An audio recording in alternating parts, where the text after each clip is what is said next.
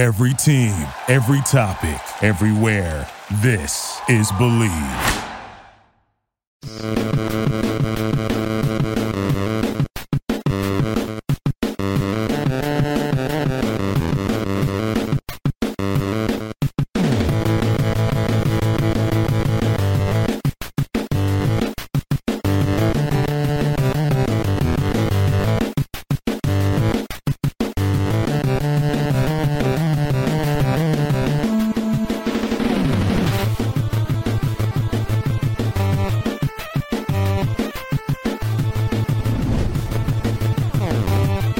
What's up, everybody? It's Power Rankings Podcast, a.k.a. the Power Rankings Show. I'm your host. I almost said I'm your host at Harrison NFL. See what's happening to me? Yeah, I'm your host, Elliot Harrison. I'm joined, as always, by at Marcus_Mosher. Hello, sir. Hello, Elliot. I'm so excited today to do our 2024 mock draft. It's the best time of the year. Gosh, man. Dude, like, seriously. I mean, why not?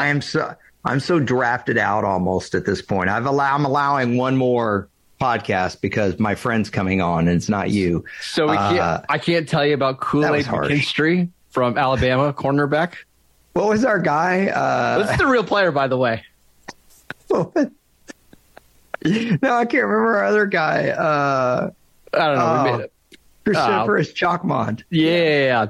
Yeah. Former D2 receiver. Could have made it big. Could have made it big as slot receiver. Oh, man. Yeah. So we are kind of wrapping up the draft coverage. We'll probably talk about it here and there over the summer, but this is going to be our last big podcast on the 2023 NFL draft, because in a few minutes, we're going to bring on my buddy Chad Reuter, who I worked with for a really long time. If you are new to our podcast, we had Chad on last year during draft season, and I always really have respected Chad's approach, the way he thinks things through. He always explains it really well to me when we're just on the phone. He's a lover of the original Star Trek series, which makes him superior to Marcus. Right. And so there's all those things. And Chad's got a great, like, second in command beard, like of a Western, not the sheriff, but like the guy that says, yeah. Yeah. I got it. That guy. Yeah. Backup has guy. One of those Yeah. beards. Yeah. The backup guy. Yeah. He's got like one line. Real quick though. So by the way, with Chad, we're going to get into he and Marcus have a few guys that they think are question marks as they head to their NFL teams. And it's debatable how great a pick they were, but all for different reasons. We're going to get to that in a second. I wanted to just discuss real quickly. Marcus and I were talking on the phone. We've talked about this a lot. Like last year, the Eagles went out, got A.J. Brown, made a huge difference in their team. I think they don't get to the Super Bowl without him. And that these kinds of teams like Philadelphia, who are in this championship window, need to look at the draft purely as capital to either go get what they need or maybe draft for need more than taking best player available. Marcus, I guess my first question to you is, did you see any of that from any of our Kansas Cities, Buffalo, Philadelphia, Cincinnati, San Fran, Dallas? Am I missing anybody? Yeah, we only had one trade of a veteran, right? It was DeAndre Swift, who, of course, went to the Eagles. That was our only team that was a little bit aggressive trading for a player. I wish we would have seen more of it, to be honest. Yeah, and I don't know how much I could say these teams. And when I mention these teams, I'm talking about the teams that we think legitimately could win the Super Bowl this year. Buffalo, Cincinnati, San Francisco, Philadelphia, maybe Dallas, although they might be a little bit on the fringe there. Kansas City, Miami might be kind of like the AFC's version of Dallas. Mm-hmm. Marcus, I think all these teams, I wish they would look at need a little more than usual. I said this on a previous podcast. I wanted Philadelphia to trade up and get the safety you guys like so much, you and Chad, from Alabama, that ended up going to Detroit. Great pick for them. But I thought Philadelphia should go get him. Yeah, not to spoil the show, but we're going to talk about that same safety in a little bit. But I wanted to see, like, the Bengals go get another playmaker. Like, do you really have to roll with Irv Smith as your tight end this year and Tyler Boyd as your slot receiver? Like, go use your first-round pick to get somebody that can actually change your offense. That didn't happen. They went defense. Buffalo, the same thing. They drafted Dalton Kincaid. Why not go get somebody a little bit more proven to make your offense that much more explosive? Cincinnati is not on our rundown. I think Cincinnati's going to the Super Bowl this year. I've already predicted. I think it's Philadelphia over Cincy for our next Super Bowl. What are we on? 58 now, I think. Do you remember who Cincinnati's second round pick was? Without looking. No, I don't remember. I don't. Come on.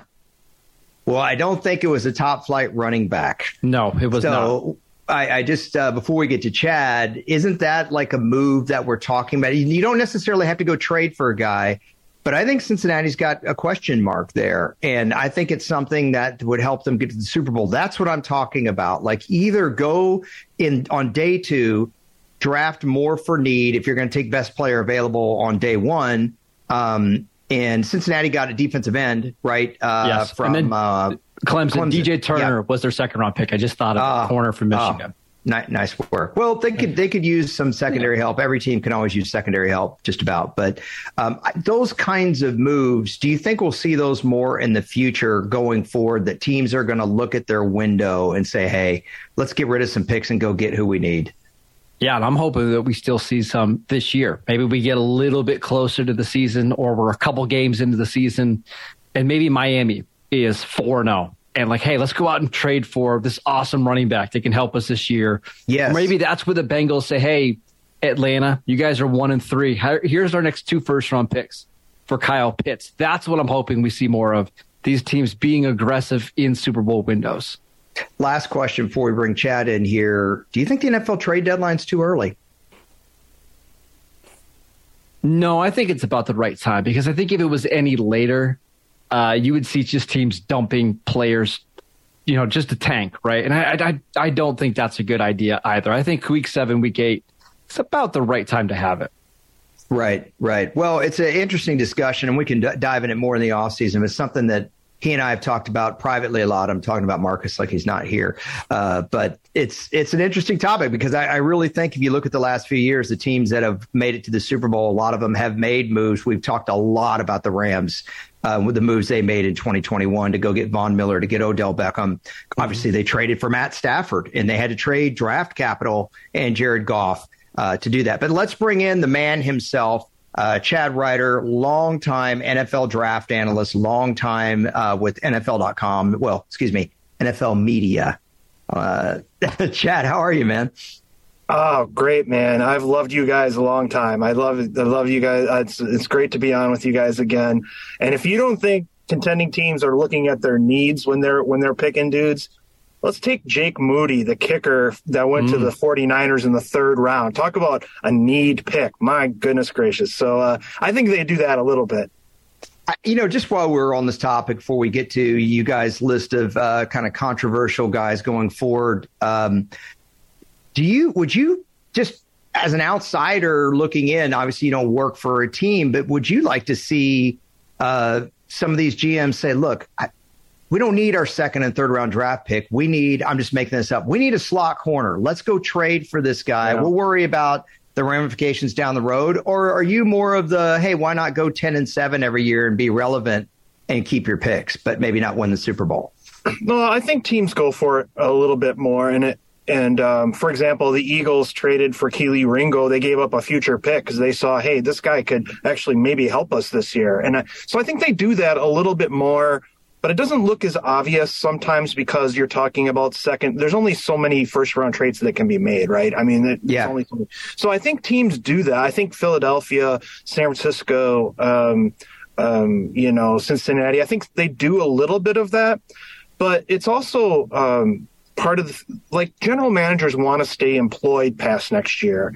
And so their role is really to pull back the reins on those immediate needs a little bit and say, hey, look, we want to win this year, but we also know Fletcher Cox isn't going to last much longer. And so you got to look a little bit towards 2024. And what I've always said is rookies need to contribute in year 1, but in year 2, they're often replacing free agents and stuff like that. So I think they force the issue a little bit if they can afford to, but they have to have at least a 2-3 year window to look to, because you don't want to end up like the Rams, who are going to be starting like 10 rookies this year. So, you try to balance it out a little bit.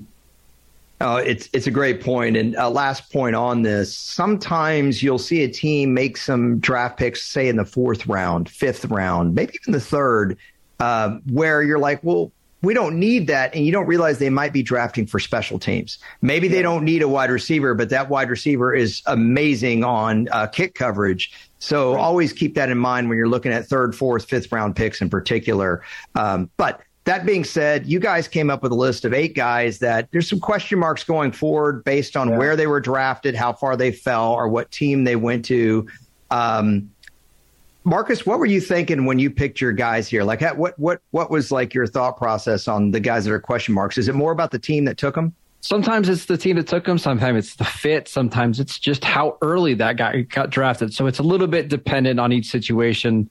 I saw Chad's guys, and I think all the ones that Chad picked are all players with one serious red flag in their game that could potentially derail their NFL careers. Well, Chad, I think we start with you. We got the Colts up on our rundown. I believe this is one of your guys. So we're not looking at Richardson here, are we? Yeah. Uh-oh. Yeah, so look, I think Anthony Richardson's going to be fantastic, but there's several unanswered questions about him, which is what we're getting into. I mean, look, the accuracy, the ball placement is not pinpoint. It isn't. And his ability to like thread a ball between levels, he's got some issues with that. He tries to throw darts instead of maybe, putting a little air under it. But there are so many things to like about his game. And I love the fit with Shane Steichen. I just think they're going to do great things together. But there are unanswered questions about the way, whether he can be consistently accurate. You're going to have wide receivers that make catches away from their frame. You have to have those guys available because he's not going to put it on the numbers all the time, which is, not every quarterback is Aaron Rodgers and Tom Brady. There's been guys that have succeeded, and we just saw it with Jalen Hurts. So I think as he grows, he's inexperienced. So that's part of another question. Like, what have we seen the best of him, or is the best yet to come? I think that's the latter. But there's some serious unanswered questions there, so that's why I had to include him on the list. Elliot, I want to ask you a question. I think Richardson has 13 or 14 career starts. With this situation with the Colts, would you rather see him start right away and kind of learn on the fly, or would you rather see him be the backup for most of the year or half the year and just kind of wait before the Colts thrust him into that situation? I think if you feel like he's not ready, you don't thrust him out there, because when you're talking, what is he, 21 years old, guys? Yeah. You're just as a young man, you're not fully developed yet, any of us. Okay. Yeah, and that can really affect your confidence.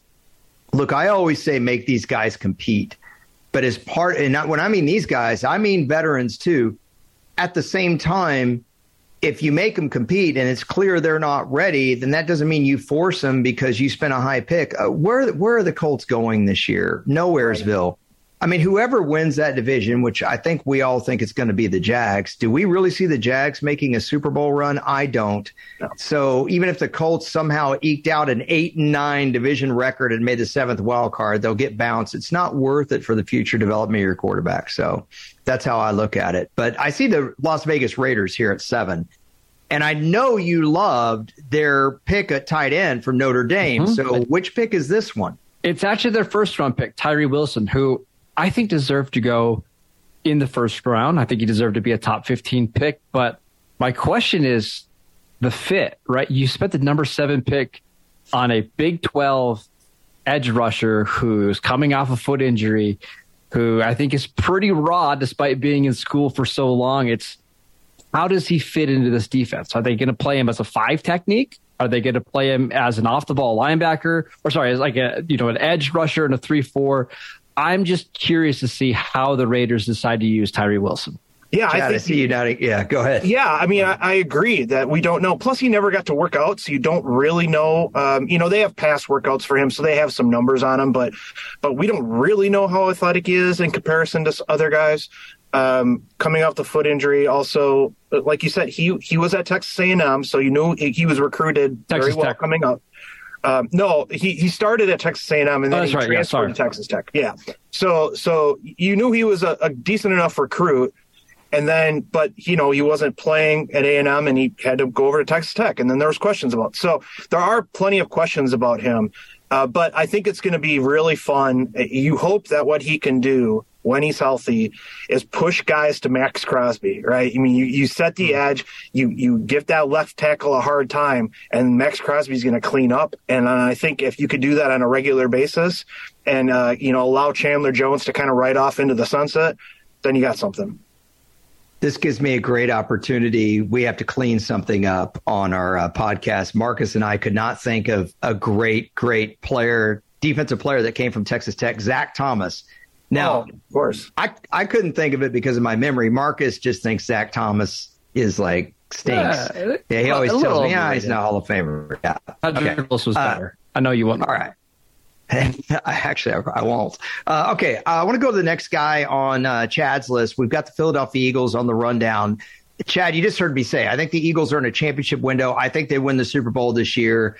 I don't know who this guy is. I haven't seen y'all's list. Is this a guy that's not going to help them win this year?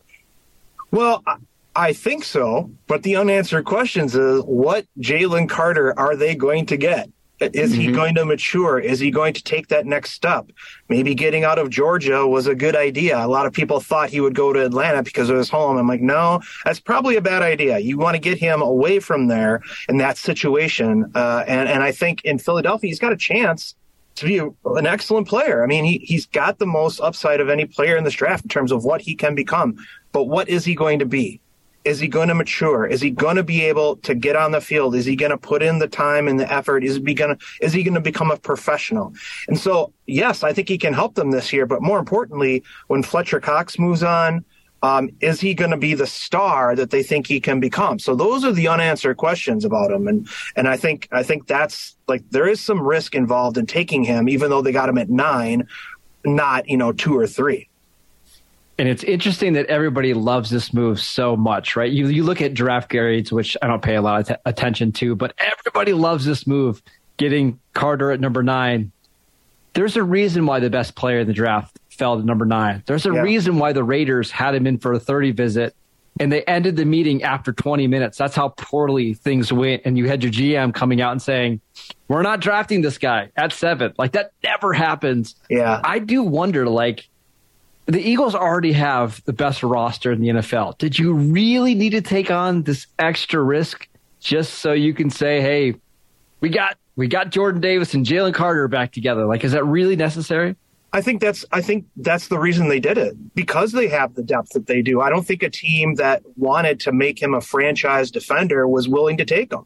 But I think the Eagles know they have enough depth. They have enough veterans that they can make it work. And kind of to your point, Elliot, earlier about the guys that are the teams that already have good rosters can take shots like this. And, their roster isn't depleted if it doesn't work out as much. So lots of unanswered questions about that guy, though. And, we'll see how it turns out. Boom or bust. Right. Well, let's not forget they did lose Hargrave in free agency. Right. That was a big loss. But what I love about the Eagles here is they've got Fletcher Cox. They've got Brandon Graham. It's not just about having bodies. They have really mature veterans that know all about preparation. Unfortunately, we only talk about that with quarterbacks. Like, hey, does this guy have, Josh McCown sitting there with him that's going to help him in the quarterback room? You know what? 33-year-old defensive lineman, however old Fletcher Cox is now, helps too. A guy that's played at a high level. Okay. We're going to stay in the NFC East. Marcus's next guy is from the Washington Commanders. I always say we don't really talk about the Commanders a whole lot. Are you down on their draft as a whole, or just one pick here, Marcus? No, and I'm not even down. Their first round pick was Emmanuel Forbes, a cornerback from Mississippi State who has awesome tape. I saw a stat from his last 3 years in high school and his last 3 years in college. He has 30 interceptions. Like, this guy just takes the ball away at a ridiculous rate. But you drafted a 6'1", 166-pound cornerback in round 1. It just seems awfully rich to take one of the, I was going to say biggest outliers, but he's not a big player. Just an outlier that high in the draft. I really wonder if he's going to be able to stay on the field at that weight. And it's not like Devontae Smith, that receiver, who is equally thin, but he played stronger than that. He's the receiver. He doesn't have to push people around. He's not tackling. The other thing is turnovers are fickle. And I know that he's had some every year, but like the ball isn't just going to bounce to you all the time in the NFL. You've got to be able to tackle guys. You got to be able to stay with guys. So we'll see what happens. Maybe the ball will find him, but I have a hard time using interceptions as the major factor in which to take a guy in something that I wouldn't say turnovers are random because they do put work into forcing them, but they don't happen when you want them to happen, right? It's not really a repeatable thing. And plus it's only let's say you get 5 interceptions in a year, right? Which is fantastic. You're still talking about 5 plays out of 1,000, right? Right. And look, Trevon Diggs is a perfect example, right? He had so many interceptions next year. Nothing, and he's still giving up the plays on top of it. So you be careful there, Chad. Just relax. Yeah. Well, I'm just saying, like this is what happens. Guys get 9 interceptions one year and then 0 the next. It happens all the time. So that I agree that there's some risk involved in that pick. I try to remember what movie it is. The actor said something totally ridiculous. And then he goes, "I see it all the time." He says something totally different. I can't remember what it is. Doggone, it's not Naked Gun. About Diggs, interestingly enough, he may have had less interceptions. I thought he was more effective than he was when he picked off 11 balls. Kind of to your point, Chad. The other thing is, look, I think a lot of these guys, we all did stupid stuff when we were 19, 20, 21 that we wouldn't want on blast. And that, unfortunately, can happen with these guys. And there's the maturity level. But I also would say that physically, as young men, 21 to 25, you can put some size on just naturally, kind of growing into your body. Some people are late bloomers. Maybe he'll just put on a few pounds that way, not even trying to lift and consciously do it. So it is possible. Yeah, I agree that happens a lot with guys, but seeing him in person, he's not one of these guys that has a frame that you can max out. His ankles are about yay big, maybe about the size of a Twizzler. It's stark, how thin. But the guy you always come back to is Samari Rolle. He was super thin, and Forbes had to work his way up to 166 pounds. He didn't play at that. Must be nice. So, but again. He's got some talent, and I just thought he was more of a value in the second round. And I'm not talking about Trevon Diggs anymore with you two Cowboy homers. That's for dang sure. Hey, listen, you're near his homer heart. Now, if you started dogging on Everson Walls, Chad, we'd have words. Well, yeah, that's different. What words do you have? What a terrible segue, but I went with the cheesiness of it. What words do you have? I'm doubling down on the Chargers pick here. I don't know what pick it is. So what round, what guy are we talking about that you have question marks about?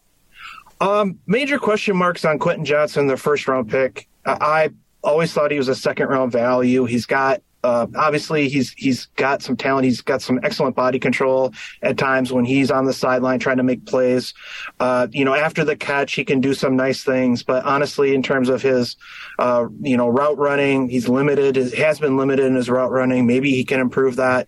And hopefully he will for the Chargers. Hands, consistency as a hands catcher is another issue. So, he could turn into something, but we're talking about guys with unanswered questions. Those are unanswered questions. Is he going to maximize his potential or not? Or were they better off taking, smaller guys like Zay Flowers, Jordan Addison at that spot? Or is he going to be like a Jonathan Baldwin, Denzel Mims, some of these guys that big? Yes, he's big, and yes, he can make some splash plays, but, are the smaller receivers actually better fits, better long-term fits?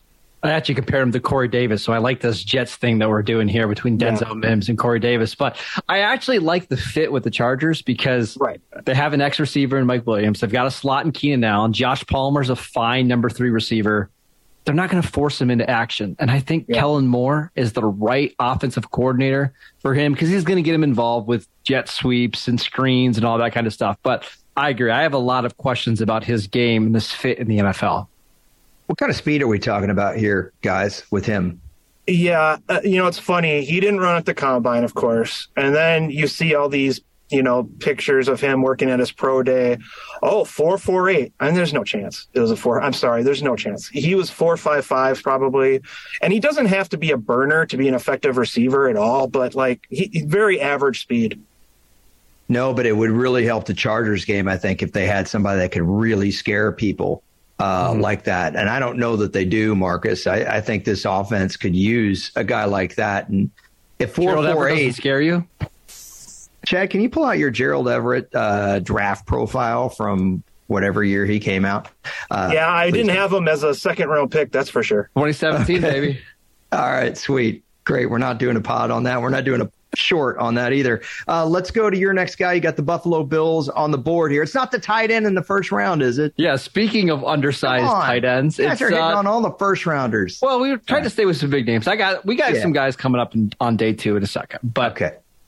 I just want to know how the Bills are going to use Dalton Kincaid and Dawson Knox together, plus all the receivers they have. I like Kincaid. He was my favorite tight end in this class. But why do I get this strange feeling that Buffalo's not really going to know how to use him? Because I think he needs to be like a full-time slot guy that you feed a bunch of targets to. I don't know. I've got some questions about that fit. Yeah. We talked about this last year where I thought James Cook would be a good fit for them in the second round. And it took them like 3/4 of the season to figure out how to use him. I mean, it took time. So I'll be interested to see how they do that as well. I thought maybe they would go more of the Michael Mayer type of guy that could more complement Knox. But, we also don't know what their long-term plans are for Knox. If they're planning on moving on from him anytime soon, maybe that's part of the thought process. They just gave him a big contract last offseason. Oh, yeah, that's right. I was thinking he was coming up this year, but yeah, okay. Well, then I don't know. I was trying to give him the benefit of the doubt, but I forgot. I don't know either. I have no idea what they're going to do with Dalton. Hey, that's why we're bringing these names. The back injury is also right. That's an unanswered question too, because he had the injury he's coming off. So, they sent out the memo saying everything's fine, and of course they're going to do that. But that's still a question to be answered.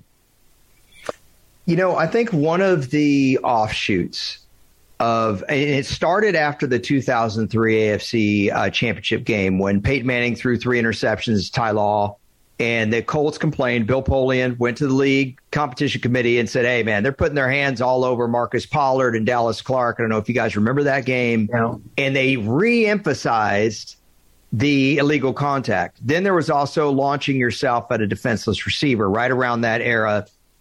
That's made the middle of the field extremely easy to hit tight ends and made it so much easier for the Dallas Goederts of the world, the Dalton Schultzes of the world, to get 850 yards like it's nothing. That used to be a great year for a tight end, Chad. I'm sure you remember our childhood. You get 600 and something yards from a tight end in the Pro Bowl. Oh, and for sure. I think that's led to a lot of fans and draft analysts. I know this is a long meandering point, but I promise I'm going somewhere. It's just a long walk. Okay. Hey, draft 2 tight ends and you can use them both. I still think, even with the rules changes, it's more effective if you're going to run 2 tights to have one guy that's that great slim pass catcher and the other guy that can road grade when you need him to. He doesn't have to be a road grader, but maybe someone like a Mercedes Lewis on one side that can still block at the point of attack, smart veteran, and then you're pass catching Dawson Knox, because you still got to be able to run the clock at the end of the game. And I don't know how well the Bills can do that. For example, when they have a lead, can they run the clock not with their quarterback, with their tailback, with Cook, who you just mentioned? I think that's easier with a big blocking tight end. And I know, Marcus, there are a couple guys like that that you liked in this draft. What do you guys think about that?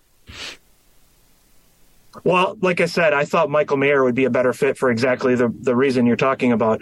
But I also had always projected, I think in almost all of my mock drafts, I had the Buffalo Bills moving up for a pass catcher, like in every single one.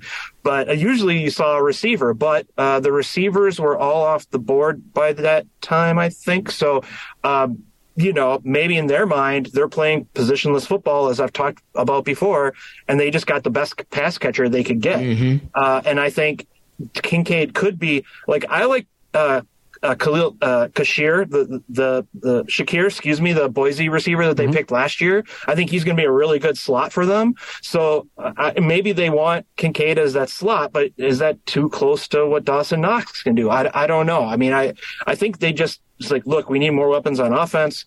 And they moved up and got the guy that they wanted. So, but I tend to agree that more of a muscle guy at the second tight end would have made a little more sense to me. I just think they're going to be playing more spread football, just really leaning into it. And they needed somebody who could give them something different in the middle of the field. It's just, how do you find ways to get Dawson Knox and Dalton Kincaid and Stephon Diggs the football? I don't know. We'll see. Right. I could spend 55 minutes on this topic. I'm just going to say this. You don't want Cincinnati to come in your house and kick your butt. It might help your defense a little bit if you could have more of a ball. It's great to spread the field and it's great to score points. But the problem with those kind of offenses is what happens when they go 3 and out. Because 3 straight incompletions, your defense is right back out on that field. So anyway, that's that point. The Detroit Lions, Chad, they're up next on your list. They got rid of their tight end that they drafted high to Minnesota, but I see it's Brian Branch, the safety here. Yeah. I know Marcus said this was the best safety in the draft. This is who I thought Philadelphia should go get. Why do you not like this fit? I don't. It's not that I don't like this fit. There's questions to be. Again, we're talking about guys with unanswered questions, and the question is he the guy? Can he be as effective as he was during games for Alabama, playing in the nickel, playing deep, excellent tackler, all this stuff that made him he was the best player on that defense, even over Will Anderson at times. And then he worked out, and teams said, "Oh, he's light." Didn't have a great workout, doesn't have the plus athleticism we like at the position, 2nd-round pick. And I figured he'd be a 2nd-round pick for that reason. And I also thought it would be the Patriots, would move up to get him because they said, okay, early 2nd round, we're going to go get this guy because he's a really good football player. So my unanswered questions about him are, is he the good player? Or is he going to struggle with staying with NFL slot receivers and guys deep when he's playing too deep? Can he do that? So that's the unanswered question. But I think the answer is going to be yes. But I think there's a reason that a guy a lot of people had as a top 20, 25 player in the draft went in the mid-2nd round. And that's the reason. And the other thing is, teams don't evaluate Alabama players as highly as we do because they have this feeling that they're maxed out. We're not going to get any more out of them than they thought. And I'm sure Brian Branch is one of those guys in their mind, that he was great in their defense. I'm not sure if he's going to be great at the NFL. So those are the type of unanswered questions that I think teams have about him. And I think it's going to turn out a great pick for Detroit. And Green Bay is going to wonder maybe if they should have stayed there instead of trading out of that spot and taking him. That's the other unanswered question here. Did Green Bay screw up by giving him to the Lions? We're going to see. I agree. There are some unanswered questions about his athleticism, but I'm not even sure it matters all that much because he's going to play in the middle of the field. He's going to make every tackle. He's going to cover tight ends. He's going to cover slot receivers, and he's just going to raise the floor of that secondary. And that's all Detroit needed. If Detroit had 3 competent defensive backs last year, they would have been in the playoffs. And now you're talking about him being your 3rd, 4th, or 5th best defensive back. I love this fit. Yeah, they've remade that secondary for sure. There's always going to be a need for a safety that can close and make an open field tackle, especially with the Christian and the McCaffreys of the world. Being able to go out there. I almost said Ryan Grant. I meant Aaron Jones. I was going to go back a little ways. Congato guy was he? Right. Yeah, right. Paul Caruth. It's all the same. Yeah, it's all the same. All the same stuff, guys. I want if I were Brian Branch's agent, or if I was his good buddy, I would say, hey, man, when you're in these interviews and they start talking about your measurables, if they mention it at all, I literally would just tell them to say one thing. Hey, guys, y'all want to pass on me? That's fine. Because of my measurables, that's good. I'm going to kick your butt literally every time I see you. Every time. And have a total attitude about it. Say, you don't like my attitude? Fine. Pick the kid with the measurables. So I'm still going to kick your butt just like I did in the SEC. By the way, the kid with the measurables couldn't even play in the SEC. I don't think there's anything wrong with a player being combative as long as it's in a healthy, competitive way. And they have to believe in themselves. They have to believe in themselves, and they have to think they're the best guy out there. Absolutely. Right. And at the combine, they ran Branch with the cornerbacks instead of the safeties.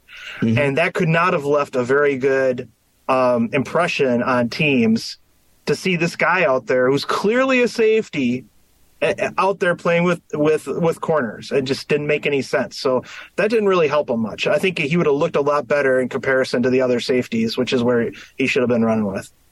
Yeah. I want to say in the NFC North, well, obviously I'm going to because Marcus's next guy is from the Chicago Bears. Now, by and large, Marcus, I know you told me that you liked what the Bears did starting before the draft by trading out of the number one spot with Carolina. Big trade. We tend to forget about these trades unless they happen on draft day. Yep. Who's the Bears player, and do you still feel the same way about their draft? I really like their draft, except for one pick that I've got questions on. So just a little timeline, right? Their biggest need kind of going into the offseason was defensive tackle. Matt Eberflus really needed a 3 technique to kind of fit his defense, right? A lot of people thought if they stayed at number 1, they were going to draft Jalen Carter from Georgia. Obviously, when they traded down to number 9, that was kind of out of the equation, right? Jalen Carter fell to them at number 9. And they still traded out of that spot. They swapped picks with Philadelphia, and they decided to take Darnell Wright, the right tackle from Tennessee. Fine.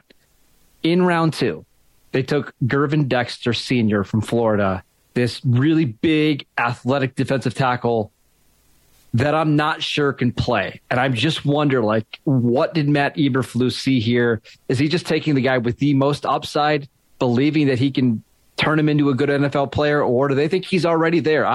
I'm just really fascinated by this pick. Yeah, I didn't like his tape as much as a lot of people, and it sounds like you're kind of with me on that. However, I think between him and that's why they used the 3rd round on Zach Pickens too. I think because they knew they needed somebody this year, and one of those 2 guys has to step up and be that difference, the penetrator in the middle to make things different. And if both of them turn out, great. But I think they went high upside on that one, and I get it. I projected somebody to take him in the mid-2nd round because of that.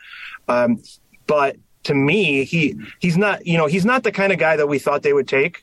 I thought they would go for more of a smaller guy with more of a penetrating ability. A little bit more twitch, right? Get up the field. That's right. Stuff. Right. I think what they must have decided that in their defense, they want the big guys to be athletic enough, but they weren't worried about whether they're going to win on the first step. And Dexter's not going to win on the first step. He certainly hasn't so far. Maybe they think their defensive line coaches can get him to do that. And if they do, they're going to have a good fight. But more to me, he's more like Austin Johnson or some of these other defense, like more of a 5 tech. You can slip him in over 4-4-I, something like that, where he's going to give guard tackle combination some problems. But I agree, and that's why they went with the Pickens pick a little bit later, I think, just to make sure that they have one of those guys that can get into the backfield. You guys are the draft experts, not me. You're the ones with the 20-sided die and monster manual and everything right there at your desk. Marcus, I know you don't get that reference, but it's okay. It's not your fault. Marcus was a ColecoVision guy, Chad. He didn't play board games like we did. Sorry, baby. Yeah, but doesn't it beg a question here that if you're trying to get somebody that can penetrate from the defensive line, okay, and you're spending your 2nd and 3rd round pick to do it, why trade down with Philadelphia that one spot? Why don't you take who Philadelphia took if Jalen Carter was the best athlete up there to begin with? That could penetrate? We've already answered that question. I think there are teams that did not want to touch Jalen Carter at all. Not with a 20-foot pole, not with a 60-foot pole, and I think that's what it came down to. I had the Bears taking Carter in my last mock draft, and they decided to move out of there because they didn't want anything to do with him. So I think normally in a normal situation where the guy didn't have some of the red flags, they would have absolutely taken him. Well, he wouldn't have lasted that long. First of all, Detroit probably would have taken him, but I think that's the answer. Marcus, is this kind of a situation like the Patriots where they took some offensive linemen back to back to back, and you're just hoping one of these guys can play? You're just playing the numbers, right? Yeah, it's not unusual. Yeah, well, by the way, it's not unusual to be loved by anyone. Oh, actually, who's really funny, who's really interesting is the guy they took in the 7th round, Travis Bell from Kennesaw State. He is one of these undersized guys that could end up being, in the end, he could end up being like the splash player at 3 technique. I can't wait to see what he can do against the big boys this summer. It's going to be fun. Wait a minute, Kennesaw State? Did I just hear that right? That's right. Is that like an online school? Do they have a rivalry with University of Phoenix? Arizona? It's a proud university with a long tradition, mister. Just don't ask me where it is. So, Marcus, you just like Chad, you watch these guys. You watch the day 3 guys as well as anybody. Out of this list that you and Chad picked, who's the one that's the biggest question mark for you out of all 8 of these guys that you're really wondering how's it's going to work out? It's Jalen Carter, right? Because if Carter works out, he could be one of the top 3 or 5 defensive players in the league. Like, not just defensive tackles. Like, he could be a superstar. But it also might be so bad that he doesn't even make it to year 3 of his rookie contract. I think the range of outcomes here is massive. What about for you, You're talking Chad? like Fletcher Cox versus Albert Hainsworth. I mean, that's what you're talking about. Is it the same for you, Chad? Do you think he's the biggest question mark here on y'all's mini board? Yeah, I think so. I think I have a lot. Again, Quentin Johnston is another one that I really see a lot of the same things I've seen in many receivers going late in the first round that just don't turn out. And that's what I see in him too. So we'll see. I want to get a final thought from each of y'all. My final thought here is we hear so much about how valuable a first round pick is, especially top 10. Like, top 10 pick, teams guard it like, fans are so locked in that love the draft. This is why I'm so cynical about the draft. If the top 10 pick is so important, then why do you spend a 9th overall pick on a guy that 20 other teams don't want to touch? That just makes no sense to me. I get the upside, but if a top 10 pick really is that valuable, you don't roll the dice like that. You want to roll the dice at 29, that's one thing, not number 9. Just my final thought. But I'd love to hear a final thought. I'll jump in there real quick, Elliot, because there's a lot of ego when it comes to these GMs, right? Yeah. I think these GMs want to be like, hey, I am the guy that had the balls to take him, and it worked out for us because we have the locker room culture. You guys don't have it. So watch us turn this guy into a superstar. I think that plays a big factor here. Yeah, the other thing is not all top 10, there was a group of 8 players at the top of the draft that teams saw as the top players in the draft, okay? And then after that, it was Carter and Wright and Skoronski and all these other guys. So the top 10 players aren't all considered elite in a draft, typically. So I think what we saw was after Bijan Robinson went, then the next group because of the off-field, athletically, Carter should have belonged in that elite group. And this is very similar to like Rashawn Gary a couple of years ago, where athletically he had all the chance of the world, but teams couldn't quite put him in that top tier or put him at the very bottom. And the Packers are like, okay, we got to take this guy now because it's that time to take him. So I think that's what happened with Carter, is that the off-field stuff took him out of that elite or put him at the very end of that elite group. And at that point, then the Bears or the Eagles just had to take him. So top 10 it's just like first round, right? There aren't like 32 first round guys, and the first guy in the second round is, it's just kind of an arbitrary number. So I think that's part of that equation too. Gotcha. So this is our last draft podcast. I said I wanted a final thought from each of you guys. I'm kind of curious, just each of you, what's the one thing that you either learned from this draft or was reaffirmed to you in this draft? Like, Marcus, you can't say running backs don't matter because that was not reaffirmed. Yeah. But at least not for other people. What for both of you, what was kind of the one thing you took away from this draft that maybe, because you guys are both experts at it, I give Marcus a hard time, Chad, but he's as knowledgeable as just about anybody I know outside of yourself. So either one of you. Chad, I'll go first. My first one is that I think Brock Purdy changed the way that teams view day 3 quarterbacks. We usually only get 3 or 4 quarterbacks that go on day 3. This year, we got 3 quarterbacks that went in round 4, 4 that went in round 5, 1 in round 6, and 1 in round 7. I think teams are just way more aggressive now, drafting a quarterback and waiting to see what happens, because you just never know with these guys. And if it only costs a 5th round pick to take a swing at a quarterback, why not do it? Yeah. I think that's smart. I think once the run started, it was not going to end until Sean Clifford's name was called. So I think that's smart. I think,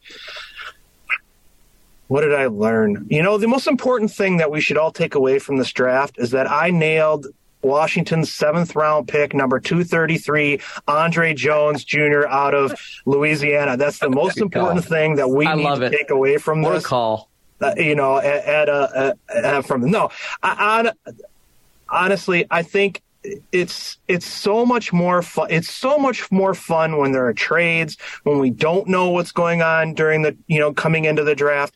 That just reaffirmed it to me, because this was a lot of fun. I mean, I work and I don't have a lot of fun during it, but like after the fact, I'm like, I'm so glad there were some trades, more trades than I thought there would be. I'm so glad that we didn't know the order of the quarterbacks, coming in, because of all the, that's what makes it fun. That's what makes it worth doing, and just watching some dude name some names on a screen, right? So that's what I loved about it. And I just love the intrigue and all that stuff. It makes it fun, and that's what I'm going to take away from it. Last thing, Elliot, really quickly before we go, Football Outsiders had a piece came out today on they took the top 20 NFL draft analysts and took their draft grades and stacked them up to see who was the highest and who was the lowest. First of all, Chad, you had the highest average GPA across all teams, which was cool. You were also the lowest on the Eagles draft class among everybody in the league. You had him at an A-. Well, because I took some risk in this Jalen Carter pick. You know what I mean? Yeah. I mean, it's like I had to say, hey, this may not work.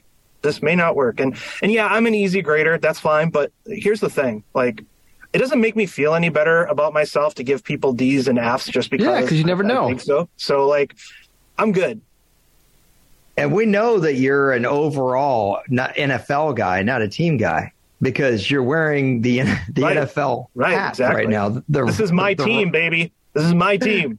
We're going to place Rob Lowe in the crowd. Unlike other actors who wore similar hats in different, like, he was just like Joe Fan, right? Like, but this is my team, so I get to wear this hat. Man, I want one. Look, and I should say, Chad, just because you graded well when you play D&D, some dungeon masters were really harsh. Some were a little bit easier. They only gave you like a couple goblins to fight, not like, the big dragons. Okay, I'm done with that. Listen, you can get all these kinds of takes. If you read NFL.com, Chad has been writing there for a really long time. Obviously, you can Google his name. It's ChadReuter. Tons of great content. And do you still do the 7-round mock draft every year? Oh, yeah. That is a beast. I can't even imagine doing a 7-round mock. Marcus also does his share of spreadsheets and mock drafts, too. You can catch his takes on Locked On Cowboys, writes for Pro Football Focus, and, of course, covers the Raiders for USA Today, Raiders Wire. He is at Marcus_Mosher on Twitter. Chad is Chad_Reuter on Twitter. And I'm at Harrison NFL on Twitter. We really appreciate you guys. Chad, we appreciate you. And until next time, hopefully we won't talk about the draft for about 28 months. 2 weeks. Call you next week, Marcus. Yeah. Take care, everybody. Bye-bye.